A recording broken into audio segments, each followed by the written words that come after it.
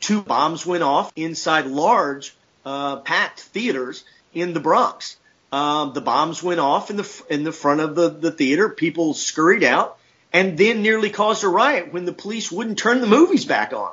It was just bombs were seen as a part of life, especially in urban America.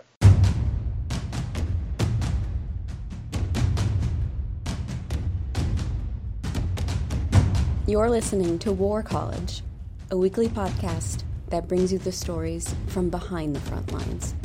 Here are your hosts, Matthew Gault and Jason Fields.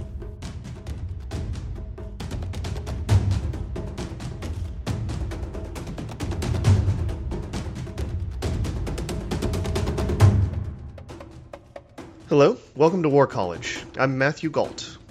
October marked an uptick in white nationalist violence in America.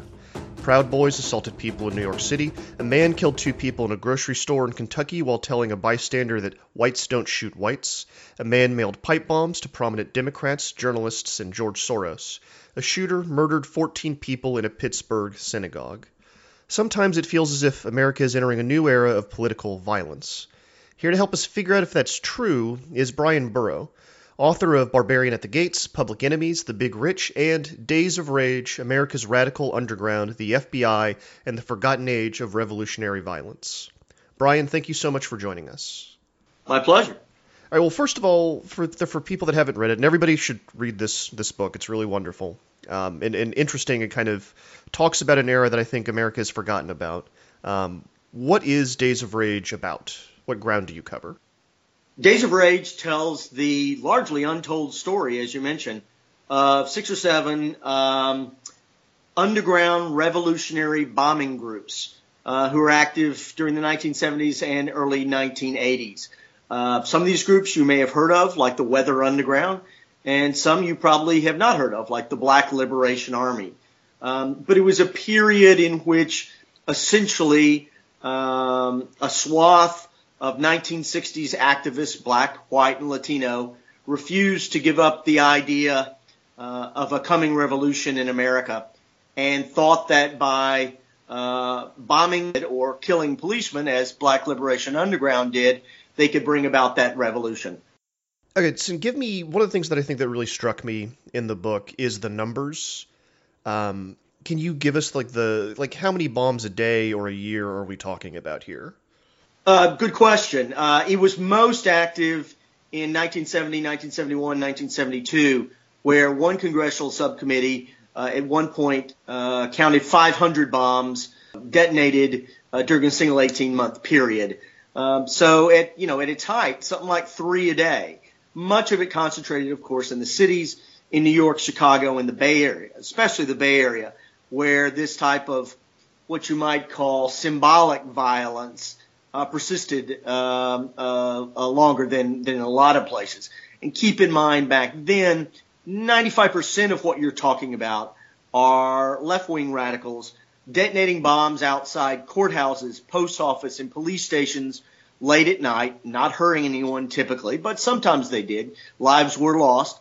And mailing in or sending in communiques the next day, announcing why the bombs were set off. So bombs for a good part of the 1970s, unlike what we've experienced in the last 20 years, bombs back then were, I call them exploding press releases. They were the way leftist groups made their aims and desires known. And what was the motivation here? Like, what were these groups exactly trying to achieve? They were trying to overthrow the government. As crazy as it sounds, in 1970, the hardcore of 60s activists believed in this idea of a revolution coming to America, and they thought that they could trigger essentially an uprising, especially among the African American community. And obviously, it didn't happen. They fatally misread the political winds, if you will. But still, well into the 70s and early 80s, there were groups that just didn't give up, who it was important to do this symbolically. One or two groups had their own pet issues, most notably one of the most active groups, the Puerto Rican group, known as the FALN, which was very active, bombing, storming political campaign headquarters in Chicago well into the early 80s. Why don't we hear about this more? That's a good question. I tried to figure that out. I approached this period, I approached Days of Rage as a straight down the middle, centrist, just the facts man historian. That said, conservative commentators would tell you that it has been forgotten in large part because the media is liberal and these people were all to the left of center. I think there's something to that. I think that can be overstated. It's also the sheer difficulty of writing about all this. Yes, you can say bombs went off, another off in Manhattan today. But after you say that, there's not much else to say, in large part because for 40 years, the several hundred young militants who did this didn't give interviews. They certainly didn't give interviews to the mainstream press. And it's only now, 40 years later, that many of them in their 60s and 70s who are faced with, end of lives in which their achievements, and I put that in quotes, have been largely forgotten. And so I found, to my surprise, that a good number of them were finally willing to talk about what was done back in the 70s. But even then, I think, as we look back, I think that the mainstream media has dismissed all of this as along the lines of kind of environmental terrorism in recent years. Crazy people blowing up trees. These people were not serious. Well, if you go back, they were taken quite seriously by the FBI, by the White House, especially in the early 1970s. I think as time went on and their numbers dwindled, they did become even more of a political fringe. Yeah, it's not exactly as if revolutionary manifestos make for great, copy on the late night news. I think they would have been taken more seriously if there was a sense that America was primed for revolution. As a result, I think it was easy for the mainstream media to dismiss these bombings, even in the numbers that were achieved, as just kind of a political fringe. It really was, bombs, especially in New York and San Francisco in the early and mid 70s, were just kind of dismissed as background noise in troubled urban America at a time where cities were kind of falling apart, if you will, especially New York. This type of revolutionary violence was seen on par with gang violence and just other kind of crazy people detonating bombs and shooting cops. You have to go back to the 70s. I mean, one of my favorite anecdotes is this evening, this was buried in an inside page of the New York Times in early 1971. 2 bombs went off inside large packed theaters in the Bronx. The bombs went off in the front of the theater. People scurried out and then nearly caused a riot when the police wouldn't turn the movies back on. It was just bombs were seen as a part of life, especially in urban America. It's reading the book, it makes me think about, and this may be a crude distinction to make or a crude comparison to make, and I encourage you to shoot it down. But it reminds me a little bit of the way we think of mass shootings, except that the mass shootings have a body count. Well, in that we became inured to it and felt that it was something beyond our abilities to stop as a populace, that it was something that, that again, the FBI, the police will take care of it. There was this, another one of my favorite quotes was the FALN blew up a bomb at Mobil Oil headquarters on 42nd Street in New York. It actually killed 2 people. And there was a big crowd outside. And the New York Post quoted a woman walking by whose reaction I've always remembered. And her quote was, "Oh, another bombing. Who is it this time?" That was kind of the sense of things. All right. So that kind of gives us a real good, clear picture of what the 70s was like, I think. When you look at what's going on today, particularly I think October was pretty bad. Do you have any sense that we are entering into something similar? How is it different? I have been reluctant to suggest that we're entering into anything like we did before, because the differences do outweigh the similarities. The differences are, as you look at the type of violence that we've seen, certainly here in the last couple of months, it is largely done, it has been carried out by people who would appear to have some type of mental illness issues. It is not an organized violence, if you will. Back then, what you had were people who had taken up a single ideology, mostly Marxist-Leninist, and who worked in concert often with each other to carry out these things. Today, you have an ideology spread on the internet largely and by fringe media, and it appeals, I think, first and foremost to people who are disenfranchised, who feel left behind, and all too often it's carried out by people that I think you'd have to say are fringe members of society, and at least in the case of the Pittsburgh and Miami incidents, who seem to have some mental health issues. So, yes, there's violence. We've dealt with that. We've dealt with that off and on for 15 years. Most clearly, Matthew, I think the comparison is to the homegrown Islamists who have done, bombings since 9/11. Not despite claims of responsibility by ISIS and other groups in the Middle East. It's pretty clear that the type of Islamist violence that we've seen intermittently in the U.S. over the last 15 years has been carried out by young people or troubled people who pick up this ideology over the internet and then carry it out in individual acts. I think that's what the latest violence, the latest right-wing violence, smacks of very much. It's disorganized political violence as opposed to what we saw in the 70s, which would be called organized political violence.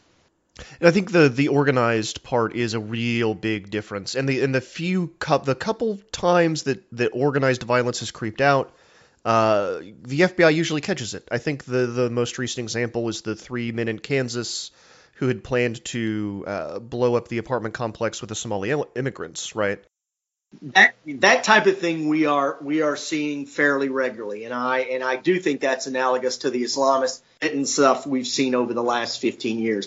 It also should be said that the forces of law enforcement, whatever you may think of their goals, their performance is massively more effective than it was in the 1970s, when, if you read Days of Rage, there are dozens of policemen and FBI agents saying, we had no clue. Not only do we not have any clue about these groups because they did not have informants, but just the basics of, they had far few surveillance tools, obviously. They didn't have, IP addresses to follow up, and they didn't know which phones to tap, but just some of the basics of police work were still pretty much in their infancy in the 1970s. Things like following people on the streets, they were generally unable to do. Today, law enforcement, the FBI, seems exponentially more effective, so that someone like this Florida van bomber, is found within 24 hours, and nobody in America kind of sits and says, wow, other than the fact that 40 years ago you could do that and, be at large for 5 and 10 years before you might be found. The Unabomber, what was this, barely 25 years ago, was at large for 10 or 15 years doing that. And that type of, ongoing, at-large, politically violent figure just doesn't seem to happen as much, in large part because law enforcement's gotten a lot better at finding them. Well, and also to speak to the organizational aspect of it, one of the big parts of your book is that there's an underground, right? There's a network that's kind of teeming underneath the surface that's helping people disappear, right? Yeah, and it was not only look, you could call, if you looked at the totality of right-wing violence right now, there's an online underground, if you will. There are places that one can go for support chat rooms or whatever we're calling them in 2018, where you can talk with other people about doing this type of thing. The organized right-wing groups that you've seen, such as those that came together at Charlottesville, those who have occasionally, beat up protesters, we have not seen those organized right-wing groups resort to anything like sustained bombing campaigns. One of the few incidents that rises even within sight of that would be the young man down here in Austin, where I am, last spring, who set off the rarest of political violence, a serial bombing campaign, and yet that turned out not to be part of a political group, but one young, I think fair to say, troubled young man who clearly imbibed of this right-wing online underground and decided to do this on his own. Okay, what are you seeing that is... obviously this stuff is terrible in general, but is there anything particular, any strain or anything that you're worried about that you think that may return us to something like the 70s? Well, it's funny. It's funny because right now in November 2018, we're talking about the possibility or the specter of organized right-wing violence. 2 years ago, we were talking very much, I was giving the same interviews on podcasts, about the specter of left-wing violence, of Black Lives Matter violence. And there was a lot of questions. Would this new wave of African-American activism lead to some type of organized bombing campaign or something? And you saw very clearly that the leaders of Black Lives Matter have learned from the past and decided that type of bombing campaign, that type of political violence was not only ineffective, it was politically counterproductive. It seemed rather than people rising up, they got a lot of pushback. So while you saw political violence intermittently in Baltimore and in elsewhere, that was pretty much mob type stuff, minor in retrospect. Uprisings after an incident of a young black man killed in Baltimore or in Ferguson. So you got the sense, I remember reading the op-eds at the time of young African-American activists, kind of peering over the abyss down into the possibility of political violence and turning away. I think we're now approaching that same situation with the right wing. I don't perceive that that's likely, but certainly any time we have this type of activity over the last 20 years, whether it's left wing, whether it's right wing, or whether it was Islamist, it's a question that gets raised, and that is, good Lord, are we going to have a right wing Weather Underground? Are we going to have a right wing Black Lives Matter? And I kind of doubt it. I think the goals are different too. If you look at what I'll largely call the right-wing fringe or the alt-right, they're more interested in mainstream integration and the mainstream spreading of their ideas, right? It's not like the leftist violence in the 70s was about a revolution, about changing the system. And the alt-right feels like it's more about infecting that system and kind of pushing it rightward. Well, I think more than anything, it's frankly about the spread of modern communications. The bombings of the 1970s, the killings of the 1970s, were almost exclusively symbolic and intended to spread a message. I talked with one of my favorite guys in the book, Ray Levasseur, who was a young man from Maine who identified strongly with the Weather Underground, with Black Lives Matter, with the Black Liberation Army, and he put together a group in the middle of the 70s that bombed successfully until 1984. And I talked with him for hours, and at one point he says, today you just wouldn't have to do any of that.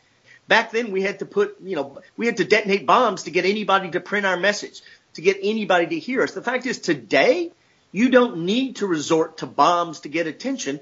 The press is all over you. It's, your microphone is as close as your laptop. You just don't need to do that type of thing. And keep in mind also bombings today we think of them very differently since 9/11. 9/11 changed everything in terms of the way America views bombing and political violence. I think back in the 1970s, which came in the wake of so much violence in the late 60s in the streets, it came in the wake of revolutions around the world in 1968.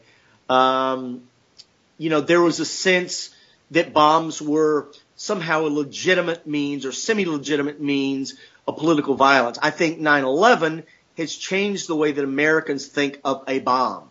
Bombs today mean people are going to die. Back then they didn't necessarily. And so I think there is a sense that this is now a bright white line don't step across because you're highly unlikely to get public support for it. That seems so strange a concept to me to try to wrap my head around. And I think it's because, I was born in 1983, went to high school post-Columbine. It's odd to me to think of bombs as not dangerous. Or, obviously they were dangerous, but as semi-legitimate forms of revolutionary politics. That's really hard for me to grasp.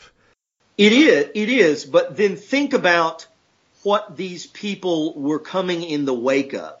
They were coming in the immediate wake of and greatly inspired by Ho Chi Minh in Vietnam, by Mao in China, and especially Fidel and Che in Cuba, where this type of thing had been shown to be effective, that you could do it to spread your message. There was, I don't want to say a public acceptance of the bombing press release scenario, but there was an understanding between the political underground and the public that 90% of these things did not hurt anybody. I will say, oddly, that there was almost no public denunciation of these people, and perhaps because they were fringe elements and they were largely beneath, the New York Times didn't need to editorialize these people because I think they took it for granted that they were seen as fringy. But we were coming off a period of 15 years, going back to the early 60s, where this type of behavior around the world had led to governments being toppled and bombs were used, not so much the way they are today. People were not back then setting off car bombs to kill civilians. They were setting off pipe bombs late at night to get their press releases in the newspaper. It was just a very different thing. And the two attacks on the World Trade Center, in which innocent civilians died, I think just pretty much cut off that as whatever relevancy or acceptance has died. So to change tracks just a little bit, we've mostly focused on, when we're talking about today, we've mostly focused on the right wing. We've touched on it briefly a little bit. You said 2 years ago you were talking about a return of left-wing violence. What do you think of what I'll broadly call Antifa? I don't follow this Antifa and the right-wing groups today any more than as a regular and earnest newspaper reader. I kind of wondered what the heck happened to Antifa. It seemed to be coming up, strong there a couple of years ago, and I was reading something about the other day that referenced it, and I turned to my sweetheart and just said, "Wow, when was the last time you heard about these guys?" They're just not covered as much. I saw them. I was at Unite the Right 2, and they were definitely there. But you don't. Yeah, it's not something you hear a lot about. They cause some property damage. Generally, the places they go, but they're not, they're not like, say, the Proud Boys who are beating up people in New York City. Yeah, but I just get the sense that Antifa was people who wanted to run around and punch a Nazi. What I've heard them described as, both like Proud Boys and Antifa, is that they're cosplaying or they're LARPing. Right, they're enacting a fantasy of. Well, there is a sense that both of these, that even Charlottesville, where people died, that both of these are essentially to be political street theater, which is much more like what we saw, from the Panthers and other activists in the 60s. as opposed to the bombing of the 70s. The Panthers were all about street theater. And that's the type of thing I think that both these groups are today. Is it possible that they morph into something organized and underground and taking the lives of innocents more often than has happened? Yeah, it's possible. I just don't see the conditions. I don't see the fertile ground for that type of behavior to gain traction. Well, what are those conditions? What is that fertile ground? I would just reference our early discussion, the sense that there was still when these people started bombing, when Weather started bombing in 1970, they did have massive public support among the anti-war left, which was a very vital group in 1970. What Weather didn't understand is that the anti-war left was in the process of splintering into a million different isms: feminism, environmentalism. The anti-war left basically turned its back on the idea of a political revolution, and certainly turned its back on anything like political violence. But there was the sense at the beginning of the 70s that you had fertile ground, and certainly insofar as Weather especially lived on the handouts and donations of leftists back then, and were able to stay underground, let's be clear, for 7 years, with maybe one of them being arrested and very few of them ever being convicted of anything. I'd have to say Weather operated in a fertile ground. And I just don't sense that there's anything like that today. I mean, if Black Lives Matter or some right-wing group decides they want to go underground, there's only two ways to support yourself. You can do like Weather did, which had the fertile ground and was able to get donations from a lot of mostly radical lawyers, but also radical citizenry. By the late 70s, that had largely gone away, and you saw those groups surviving by, I think, the only ways they could, and what you'd have to see today, and that is by robbing banks. When you look at the Simeonese Liberation Army, which came out of nowhere in 1973, at a time everybody believed this violence was going away. The SLA comes out. Ray Levasseur group starts bombing all across the Northeast. The FALN, these groups no longer had the fertile ground. Something had already changed by then. And so they resorted to bank robberies. Some of their most violent crimes were not bombings. They were the bank robberies that they carried out to fund themselves. And I question today how an underground bombing group, if not by some type of what they used to call, one of my favorite words, expropriations. And that type of thing, of course, exposes the group to even more heat from law enforcement, and I think makes their endurance even less likely. You touched on something that's one of my favorite things to debunk, so I want to dive into it just briefly. The anti-war portion of this, I think in the popular consciousness, gets played up much more than was actually the case, right? Nixon ends the draft in 1971, it gets extended, and then officially ends in 1973, and that movement kind of breaks apart. But you make the case in your book that the anti-war portion of this to some of these groups was almost secondary. That's one of the great myths of these underground groups in the 70s, especially Weather. I think to the extent that anyone remembers today, they were bombing against the war. Well, they weren't. They were happy to take support from the anti-war left, and they were, of course, virulently anti-war. But, the Weather Underground, the BLA, the SLA, primarily about igniting some type of African-American uprising. They were all about freeing the blacks, stopping the oppression, getting the ghettos to rise up. And as crazy as that sounds today, that's legitimately what they thought could happen then. The Panthers were so popular and seemed to have so much support, especially in the cities, that it was easy for the most hardcore militants to believe, wow, these people are ready to rise up. And it was so their cutting edge issue was always African American police brutality, poverty, housing, all those issues. They were absolutely happy to take support, to take money from the anti-war left, But in 1971, 1972, on into the 70s, they weren't bombing about the war.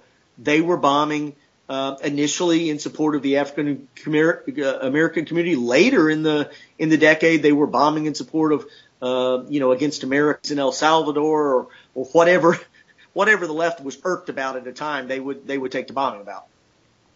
Right. It's almost like the anti-war stuff was the gateway drug to revolutionary politics. I couldn't have said it better myself. I wish I'd used that, Matthew. What part do you think our politicians and other personalities play in stoking this violence? Many in the punditry and the commentariat lay at least some of the blame for the uptick in right-wing violence at President Trump's feet. Do you think there's any truth to any of that? Oh, I think without question. His rhetoric has inflamed these groups, has given them hope and succor. I just don't see how you deny that. That his words have emboldened the right-wing violence we've seen. I just don't think there's any way around that. I think the fact that he has abrogated all moral leadership that has typically been the something that the American presidency has always led. I just love Trump is out there. He takes one day that Saturday where he seems concerned about the killings at the synagogue in Pittsburgh, and the next day he's back to tweeting about football. It's very clear that in terms of an intellectual fertile ground, that's what the far right is living in right now. We've never seen anything like this in modern American history. I hope we never see it again. We usually try to end the show on a scary note, something worrisome to really make the audience afraid. I think that's a really good place to end. Matthew, thank you. Thank you for coming on the show, Brian. It was fascinating talk. Anytime, man. Thanks. That's it for this week. Thanks so much for listening to War College. War College is me, Matthew Gault, and Jason Fields. Check us out on Twitter at @war_college or facebook.com/War College podcast. So hey, listeners, I've heard your feedback about the loudness levels in the episodes, and I tried a different mixing technique this time around. Please reach out and let us know if that's working better. If you like the show, please consider leaving us a comment and a rating on iTunes. It helps others find us. I've got another bonus episode coming this week. Also on the horizon, a discussion about Saudi Arabia with Shadi Hamid, and a look at the life of journalist Mary Colvin with a special guest host. Stay tuned.